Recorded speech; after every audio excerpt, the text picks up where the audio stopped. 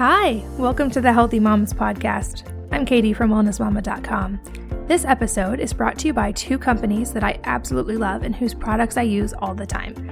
The first is Kettle and Fire Bone Broth, which is the only USDA certified grass-fed bone broth made with organic ingredients. And their broth is made with bones from grass-fed, pasture-raised, antibiotic and hormone-free cows, and it's also delicious. The best part is it's non-perishable, so it's available in many stores, but it can also be shipped anywhere in the US without refrigeration, which makes shipping less expensive and more environmentally friendly. The second company is Thrive Market, which is a hybrid of Whole Foods, Amazon, and Costco. And what I mean by that is it has a membership fee like Costco to let you into the low prices. Then it's online like Amazon, and it carries natural products like Whole Foods. And if you live in a real food desert like I do, where it's hard to find many specialty items, Thrive Market may be your answer. So check both of those out in the show notes for today's episode. And without further ado, on to today's episode. Welcome to the Healthy Moms Podcast. I'm Katie from wellnessmama.com, and I'm so excited today to be here with Jasmina Aganovic, who is the president of Mother Dirt. This is a really cool company that I've recently found. Basically, it's a line of biome-friendly personal care products that their whole focus is to restore the balance of bacteria on the skin. And I feel like this is a new area of research, which is why I'm so excited to delve into it. I feel like we know a ton about the gut biome, but not so much about the skin biome. So her company, basically this is the consumer division of a company called AOBiome, which is a biotech company that's focused on advancing and transforming human health by using products that restore a special bacteria called ammonia oxidizing bacteria, or AOB, which a lot of current hygiene products have stripped away. So not only are we not getting these bacteria, but all the hygiene products that we use are actually taking them away. So Jasmina is a cosmetics and consumer goods entrepreneur who has a degree in chemical and biological engineering from MIT, which is certainly nothing to laugh at. And her path has led her to these companies, and I'm so excited to chat with her today because a lot of you guys who have been listening for a while know that I'm a big fan of letting kids play in dirt, interacting with dirt, which obviously is a different focus, but I feel like the bacterial aspect is really important. So Jasmina, welcome. Thank you so much for being here. Thanks for having us, Katie. I'm excited to chat with you today. Me too. I feel like this is one of those really important topics that we're about to see a whole lot about. I feel like most people are aware of there's gut bacteria and there's a gut biome. And so most people understand that the gut has trillions of bacteria and that the microbiome in the gut affects health in a lot of different ways, including like the immune system in so many ways we're just now finding. But I feel like this is kind of the pioneering edge of microbiome research about the diverse microbiome that exists in other parts of the body, like on the skin. So let's just jump in there. Can you talk about how that's the same or different from the microbiome in the gut and how they interact, if at all? Yeah, well, actually, you're bringing up this really interesting point that the whole medical and academic community is starting to realize, which is that, creating these really separated silos of ecosystems and thinking that the human body is not as interconnected as it is kind of a profound way of looking at the human body. So, going back to the gut just for a moment before we leap into the skin, just like you said, so much of the research that's going on in the gut has been tied to some research that'll potentially have some really serious implications to the treatment of diseases and the optimization of health. But really what we're realizing is that it isn't just about gut health anymore. We're certainly seeing research in the gut also affecting other things like potentially mental health, sleep, and things that you wouldn't necessarily in a conventional way view as very connected. And, when we look at the skin, the skin also has an ecosystem like the gut. There are some really similar parallels where, an imbalance in the gut can lead to issues in the gut and potentially elsewhere. Same thing we're starting to realize in the skin. If there is an imbalance in the skin has a really difficult time being healthy and feeling good and things along those lines. Diversity is also a big factor. So there's a lot of research for the gut showing that potentially the more diverse the ecosystem in the gut is, the healthier the person tends to be. And as we look at things for the skin, the same could be true. As we look at people from indigenous tribes or people who typically have what we view as healthier skin, the relative diversity of bacteria on their skin seems to be much higher than what people who kind of struggle with their skin or have diseased skin states have. So there are a lot of really similar parallels, but it's very different because they're different microorganisms that exist in each. You don't have the same bacteria in the gut as you do on your skin. And so it is a little bit of a new frontier that requires a slightly different way of thinking and researching. Yeah, absolutely. So from what you're saying too, that obviously since the body is so interconnected, the bacteria we have on our skin also do obviously get inside of our body as well through just our normal interaction with our skin to our mouth and eating and everything like that. And I find that especially fascinating when I'm watching my little kids because I've thought of this for a long time, like with toddlers, especially for years and years and years, babies that age have crawled around on dirt and they put sticks in their mouth and now everything's sterile and we boil their toys to make sure they're sanitary. But I love actually that makes sense now, that the reason that babies want to play outside and crawl in the dirt, they're actually developing both their skin and their internal biome. So what do we understand about the specific mechanisms between how the skin biome affects the gut biome? Well, we do know that the research is really early on. There's some research being done by the group at UPenn that doesn't, relate directly to the gut, but I thought that the takeaway was pretty interesting, which is that they view the microbiome of the skin as kind of like the eyes and ears of the immune system. And by constantly cleaning and kind of sterilizing our skin, we're effectively kind of deafening and blinding this important link to our immune system. And eventually, when you deafen and blind this link, what the immune system does to protect itself from potential danger, because that's all it really cares about, it goes into a pro-inflammatory state. And because it doesn't know what's out there. So it would rather kind of fight preemptively than assume that everything is fine. And this is why we believe that there's been such a rapid increase in inflammatory skin diseases. Children in particular, 1 in 6 children struggle with eczema. And interestingly enough, it tracks with asthma. So about 90% of the children that have asthma also happen to have eczema. And that's a really interesting link because conventional medicine separates those two in very different categories. So there certainly seems to be a link. Not much is understood about it, but there's a lot of work going on in the space for sure. That's so fascinating. I'm really excited. I'm definitely a nerd at heart and I love reading medical journals. So I'm excited to see more about this. Hopefully that'll be coming out. So since I'm a mom, and I think a lot of the listeners are, I definitely have a focus on babies and children.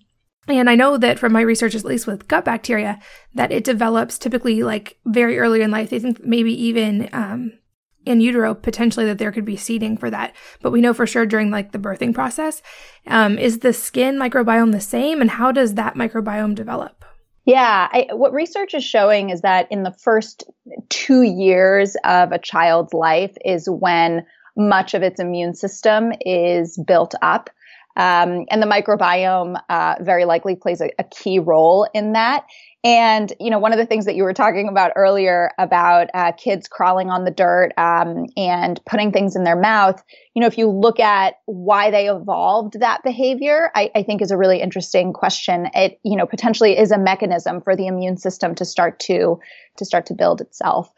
So those first 2 years are pretty critical, and everything that immune system and that microbiome is built effectively through the child's exposure to its environment. And certainly it starts very early on, just like in the birthing process, like you were saying, and there are some people doing interesting work there, where if a child is born via C-section, they still are able to take a swab from the mother's birth canal and kind of wipe it and put it on the child as a way to kind of seed the child's microbiome, both the skin and the gut. But that's only the early process. Certainly the child being outdoors and interacting and immersing itself in an environment that has a very diverse ecosystem.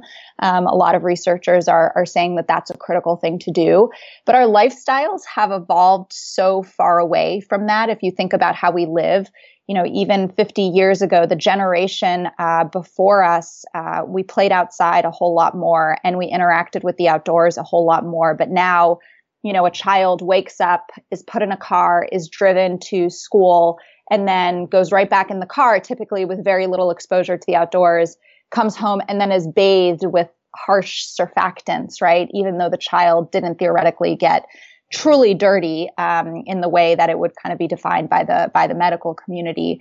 So, the lack of exposure to the environment plus the constant sterility, the sterilizing or the cleanliness, which you were referring to before, has stunted and greatly impacted this evolution in the first few years of their life, of their microbiome. And potentially we're seeing the effects on the immune system as well.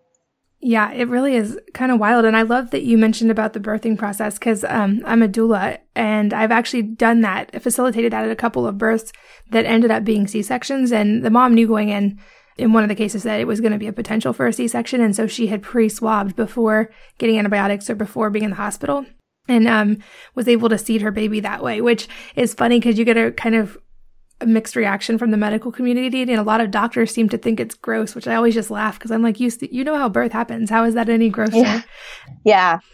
But I love that. And I think that's a good reminder to all moms, like you said, of how much less a lot of kids are getting outside these days. And I remember my grandparents talk about so much. They played outside in the dirt. They climbed trees. They came in filthy. They gardened. They did so many things which gave them exposure to a wider variety of bacteria. So with that understanding and with the research that we have available, what does it actually mean to have a healthy skin microbiome? Like what kind of bacteria we were talking about there and how many different kinds and how does that interact? Yeah, you're asking a really good question and one that a lot of people are trying to understand right now. A lot of microbiome research is trying to answer the question of, what does a healthy microbial profile look like? And because of just the sheer complexity of all of the different types of bacteria that we have and the complexity of the human body and how much this microbiome evolves over time and how easily influenced it is by the environment, and also how disconnected we've become from how much of an impact really modern living has had, it's really difficult for us to figure out what that baseline is. So we don't know, is the question. And the same goes for the skin as in the gut. It's actually one of the same commonalities to kind of tie it back to what we were talking about earlier. In the gut, people want to understand what that healthy profile looks like. Same thing is for the skin. And we're having a really difficult time doing it just because of how far away, how many things have impacted it, how complex those systems are. But hopefully one day we will. AOBiome is approaching it in kind of a different direction. Instead of starting with kind of the big data perception of it, AOBiome is actually just starting with one type of bacteria, really focusing on understanding how this bacteria works and the role that it plays in the skin's ecosystem, and then really measuring what its impact is. And you talked about it earlier. The ammonia oxidizing bacteria is a soil bacteria. So it comes from the dirt. So if you were walking barefoot or kind of playing outside, it is very likely that you would expose yourself to it naturally. Human beings likely had this bacteria and lost it in the last 50 to 100 years or so because it is so sensitive to surfactants and because we don't interact with dirt as much as we used to. So we're taking a little bit of a different approach, and we believe that by following this approach, we can kind of at least focus on the areas where we can make improvements or make an impact. Yeah, I love that. It gives a whole new meaning to the idea of good, clean dirt, as you hear that saying. Right. Yeah, I mean, this idea of clean, we talk about this internally, we've confused clean with sterile, and we believed that by, being quote unquote clean, effectively killing 99.9% of bacteria, that we would be healthy.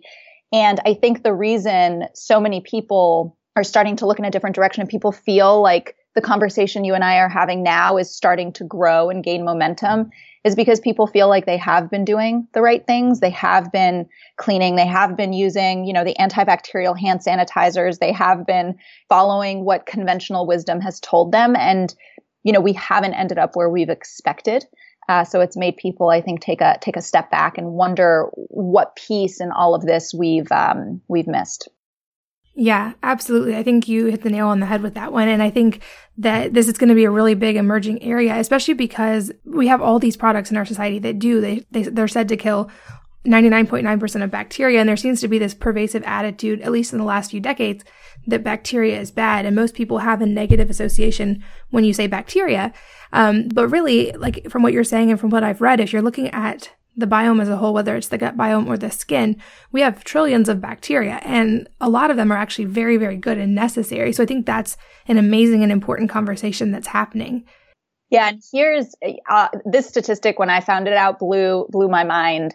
That as we started to understand the gut microbiome, that we realized how many bacteria there were, and that we didn't know what almost 80% of them did, and that we had still kind of culpritized them. We had still assumed that, okay, we don't even know what they do, but we're going to assume that they're bad. And the gut microbiome has really forced us to reevaluate that. And I think that that's astounding that, we understand maybe what 15% of them do.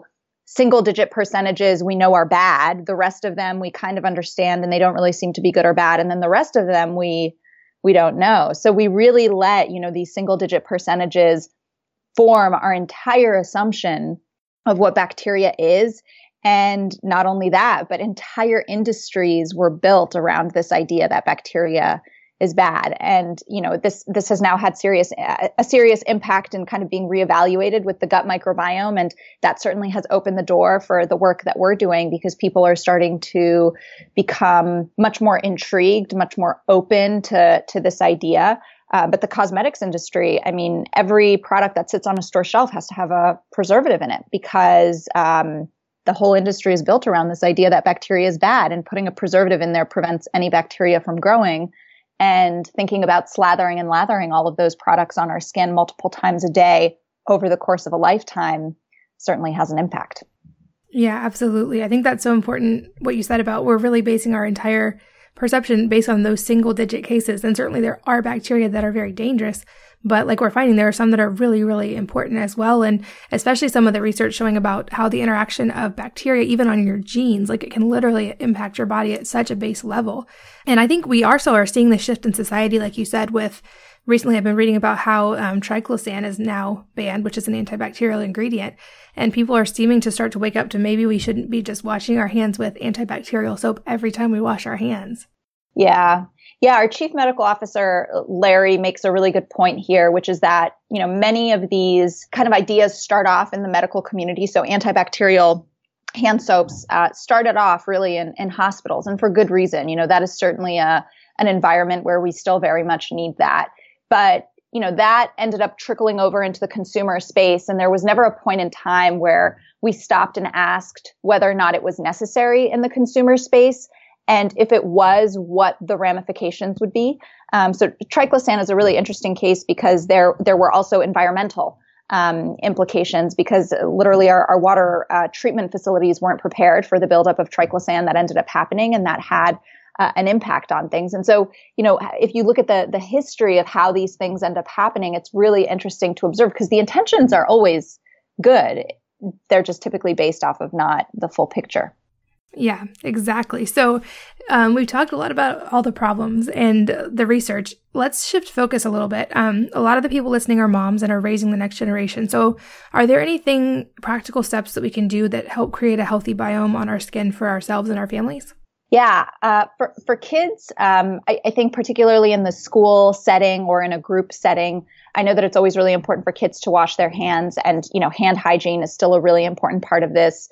Lots of studies show that plain soap and water is just as good as, is actually better than antibacterial products. So if you are able to just take out those antibacterial products completely, I think that there's a lot of benefit to be gained there alone, and just using plain soap and water. There is convenience in like antibacterial hand sanitizers, but perhaps as a simple replacement for that, going to simple wet wipes that don't have any sort of antibacterial properties.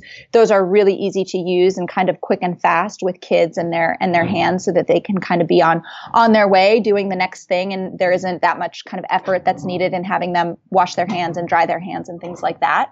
So wet wipes, I think, is a really great tip. And the other aspects revolve around bath time, really evaluating when a kid is truly dirty and needs to be lathered up head to toe, or if there are times where plain water will do during bath time, and maybe just lathering up on key areas.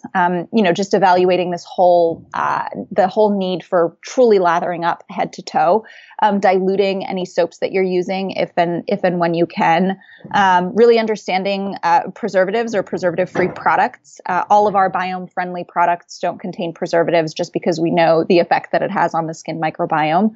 So I think that that's an easy an easy class of ingredients to look at too. Yeah, that's awesome. I think actually you brought up a point that's kind of been a point of argument with my mother-in-law over the years, because she's a nurse and she grew up in the idea of you bathe every single night, lots of soap, scrub everything, get super, super clean.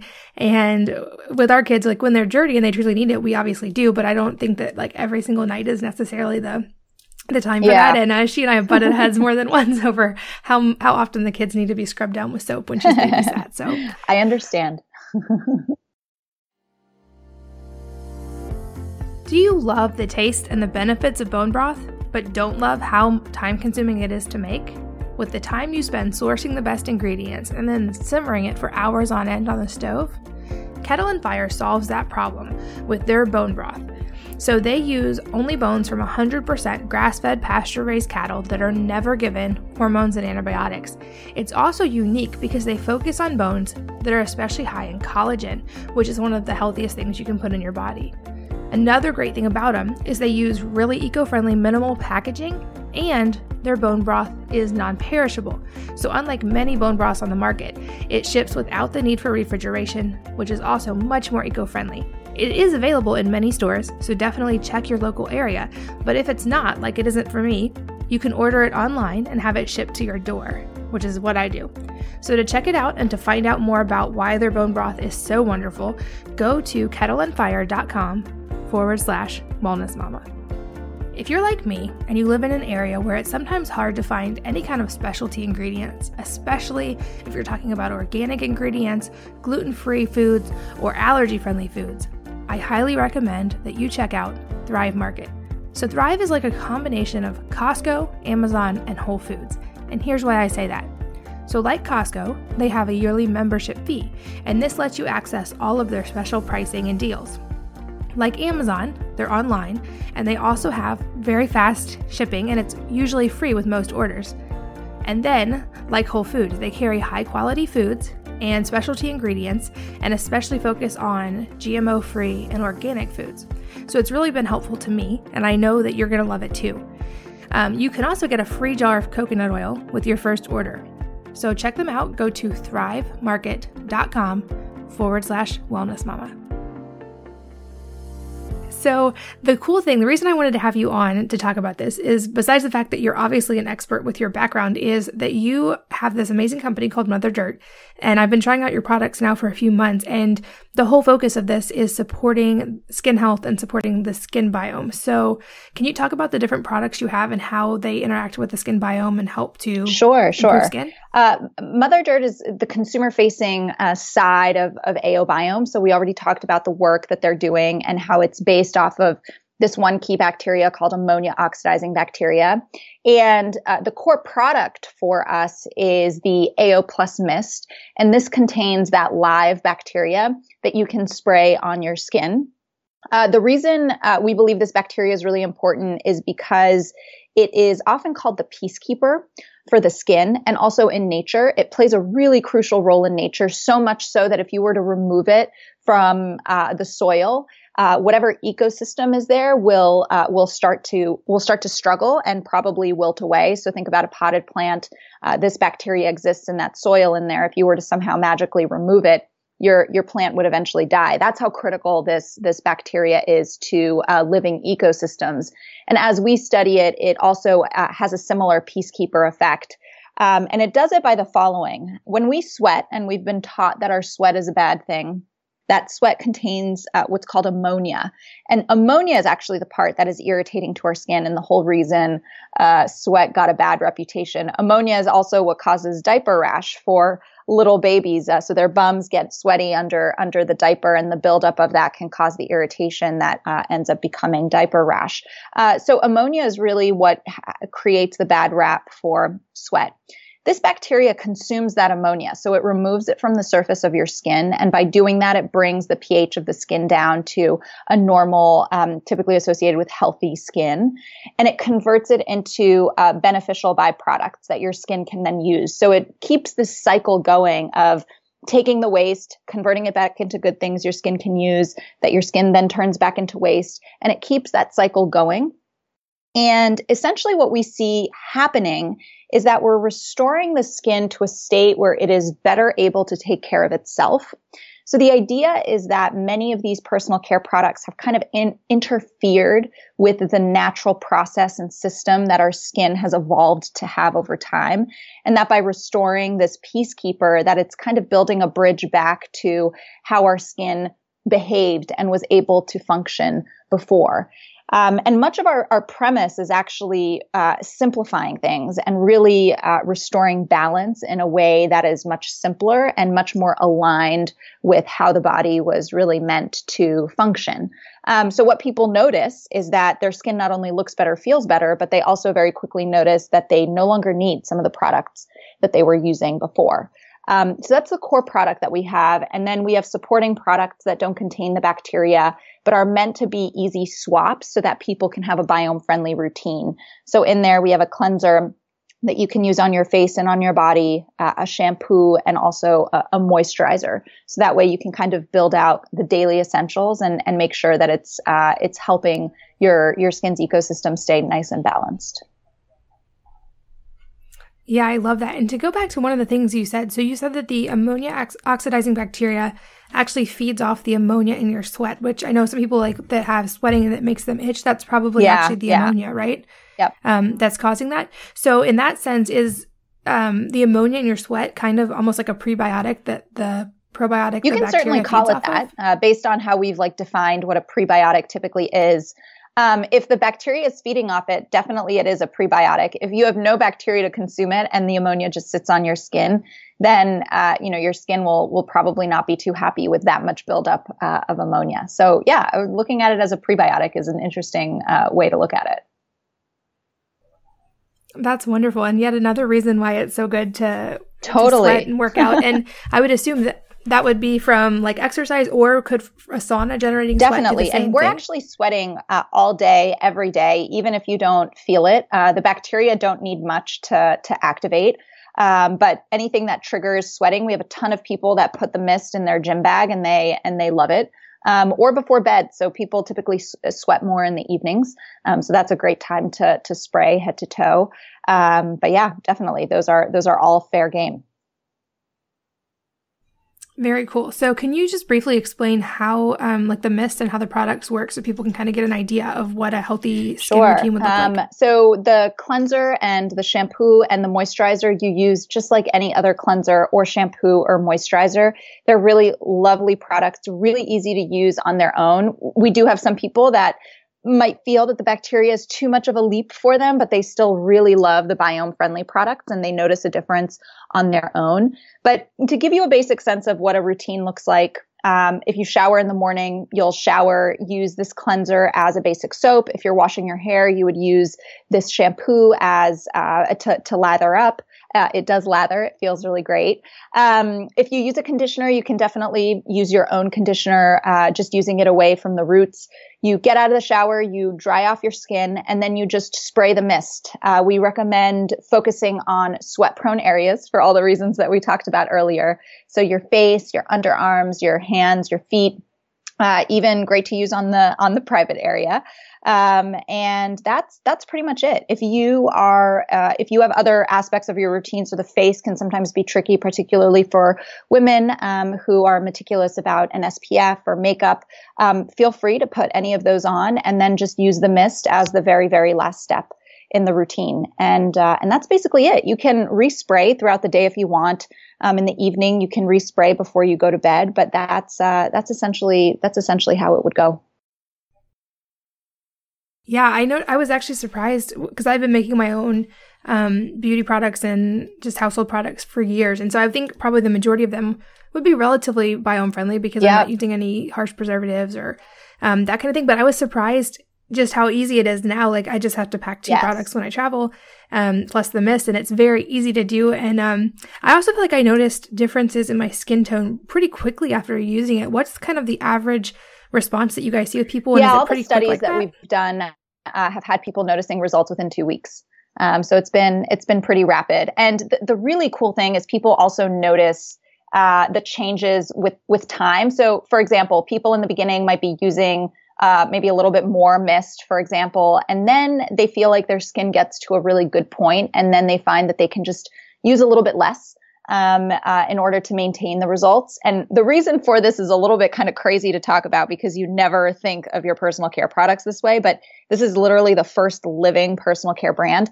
Once you get a culture growing on your skin and it's kind of healthy and functioning and existing on its own, you're really good to go. All you're really focusing on is maintaining. And it's really interesting to think about taking care of your body in that sort of a way where it's much more symbiotic versus kind of how we're typically told. And, I'll also say that the personal care industry has had this natural products movement that has really dominated the last several years and has come to a head over the last 10 years. And it's been such a tremendous step in the right direction. We've been having the conversation of how do we make healthier products for quite a while now. And what we like to talk about, however, is, why are we using so many products to begin with? It's a slightly different conversation to be having, and, making sure that our products are healthy and formulated ethically and in a way that we understand how it impacts our skin and our environment, is really important. But also really incorporating what is necessary versus excess. Absolutely. I'm 100% with you on that. One question I know some people may have, is there any kind of transition period when switching to these products? Because I know I was already using homemade products and like a lot of like liquid Castile soap and things that had a transition period themselves when I switched from the really harsh detergent shampoo and that kind of thing. Do you have people who have an experience with a transition period where their skin or their hair kind of doesn't like it, but then it passes if they keep using it? I would say it depends, maybe. I know for me personally, I went cold turkey in dropping my very elaborate facial skincare routine, and I kind of just abandoned everything. I did just the cleanser and no moisturizer. And the no moisturizer aspect was the thing that freaked me out the most.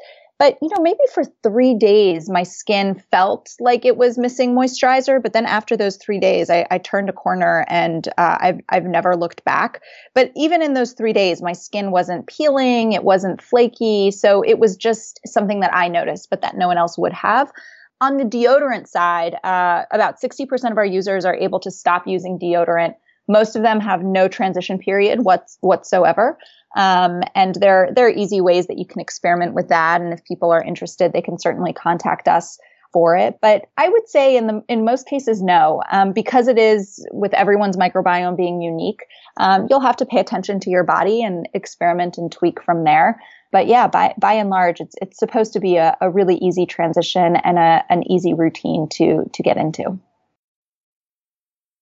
That's great. And I love that you guys are kind of pioneering, like you said, this whole movement of not just different skincare products, but like rethinking the whole skincare process and what we need and what we don't, and how that can be a very easy transition. Like we've talked about before, for some people and for kids, that may be as simple as just letting them play outside more and not scrubbing them down. But then for those of us who have gotten to this point in our life and maybe have already kind of stifled our AO bacteria, our ammonia oxidizing bacteria, there's a way to help our skin recover, Totally. Which is amazing. So I really love that you guys are doing all this research, and I'll make sure I link to both Mother Dirt so people can check out the products and also to the research side, which I personally find super fascinating. Thanks, Katie. So I'll link to both. So before we end, I'd love to hear kind of what you see as the future of our understanding of the skin microbiome. Are there areas of research that you hope that we'll see more in the future, or that you think that we're already doing research? Or what do you see as maybe the 10 years from now, our understanding of the skin bacteria? What would your hopes be I hope for that within 10 years' time, instead of having treatments like Accutane and topical corticosteroids for things like acne and eczema, I hope that we have living products for people to try that are being prescribed by their dermatologists that have little to no side effects. That would be my dream. And I know that it's something that we are very passionate about here at AO Biome overall. I think that that's the direction that the field is going in. We need to make sure that we get to the point where the science and the clinical data is really validating that. But there's a lot of interesting work going on in the space by ourselves and other individuals. So that I think would be definitely our kind of mission and dream and what we think will happen in 10 years. On the more cosmetic side, I would really like to see the skin microbiome introduced as a criteria for formulation. So what I mean by that is this whole, wonderful, creative, fascinating, aggressive industry has been able to come so far with different formulation innovations. They've been able to formulate products based on texture. They've been able to formulate products for their efficacy. There's been all sorts of amazing innovation that has really enabled natural products to become much more of a reality to introduce into people's lives. So there's innovation going in the right directions for these different types of criteria. But the skin microbiome has never existed as a criteria, simply asking the question of, okay, if we apply this to someone's skin, what impact will it have on that living ecosystem? And hopefully we can start to introduce elements of that through our biome-friendly line of products, and continuing to expand the collective industry understanding around what impacts the biome and how we can keep it as stable and hopefully healthy as possible. That's amazing. I share your hope for that. Absolutely. So any parting words of encouragement that you would leave for listeners, especially moms, just kind of like practical things they can start doing today with their families to kind of nurture this bacteria and to stop? Yeah, I think we already covered some really great ones. So, antibacterials in the household are not truly necessary. So plain soap and water is really plenty. I think just reevaluating how much soap and how often the full body lather down happens with the children, encouraging kids to spend time outside, I think is a great one. And adults as well. It's really important to spend some time out in nature. It's really important for us to, wet wipes when you need things on the go instead of a hand sanitizer. I think those are really basic ones, but thinking more powerfully, those things being implemented into our day to day, if they're useful tips, I think that's a great starting point. But also having this conversation. This is why we started Mother Dirt. It wasn't really to build revenue for the business. It was because we believed it was such an important shift in public health, and we wanted this vehicle to have this conversation, just like you and I are having them now. And hopefully some of your listeners can replicate that in their households or with their friends. Because you get people talking about this, and it is really interesting. I've always found people are fascinated by it, separate from the products, just because it starts to make a lot of logical sense, and there are a lot of natural questions that come up. Absolutely. And if for anyone listening, or especially driving, I'll make sure I put links to all of that so people can find it in the show notes. And also, if it's easier to remember, you can go to wellnessmama.com/go/dirt, and you'll be taken to the website to find out more about all this. But Jasmina, thank you so much for your time. I know that you're very busy and you're building amazing things, and I appreciate your time and being here to Katie. share with us. This was really great. I really enjoyed chatting with you. Thank you so much for listening to this episode of the Healthy Moms Podcast. To get the bonus from the episode, as well as a content library of free health resources, join the community at wellnessmama.com/podcast.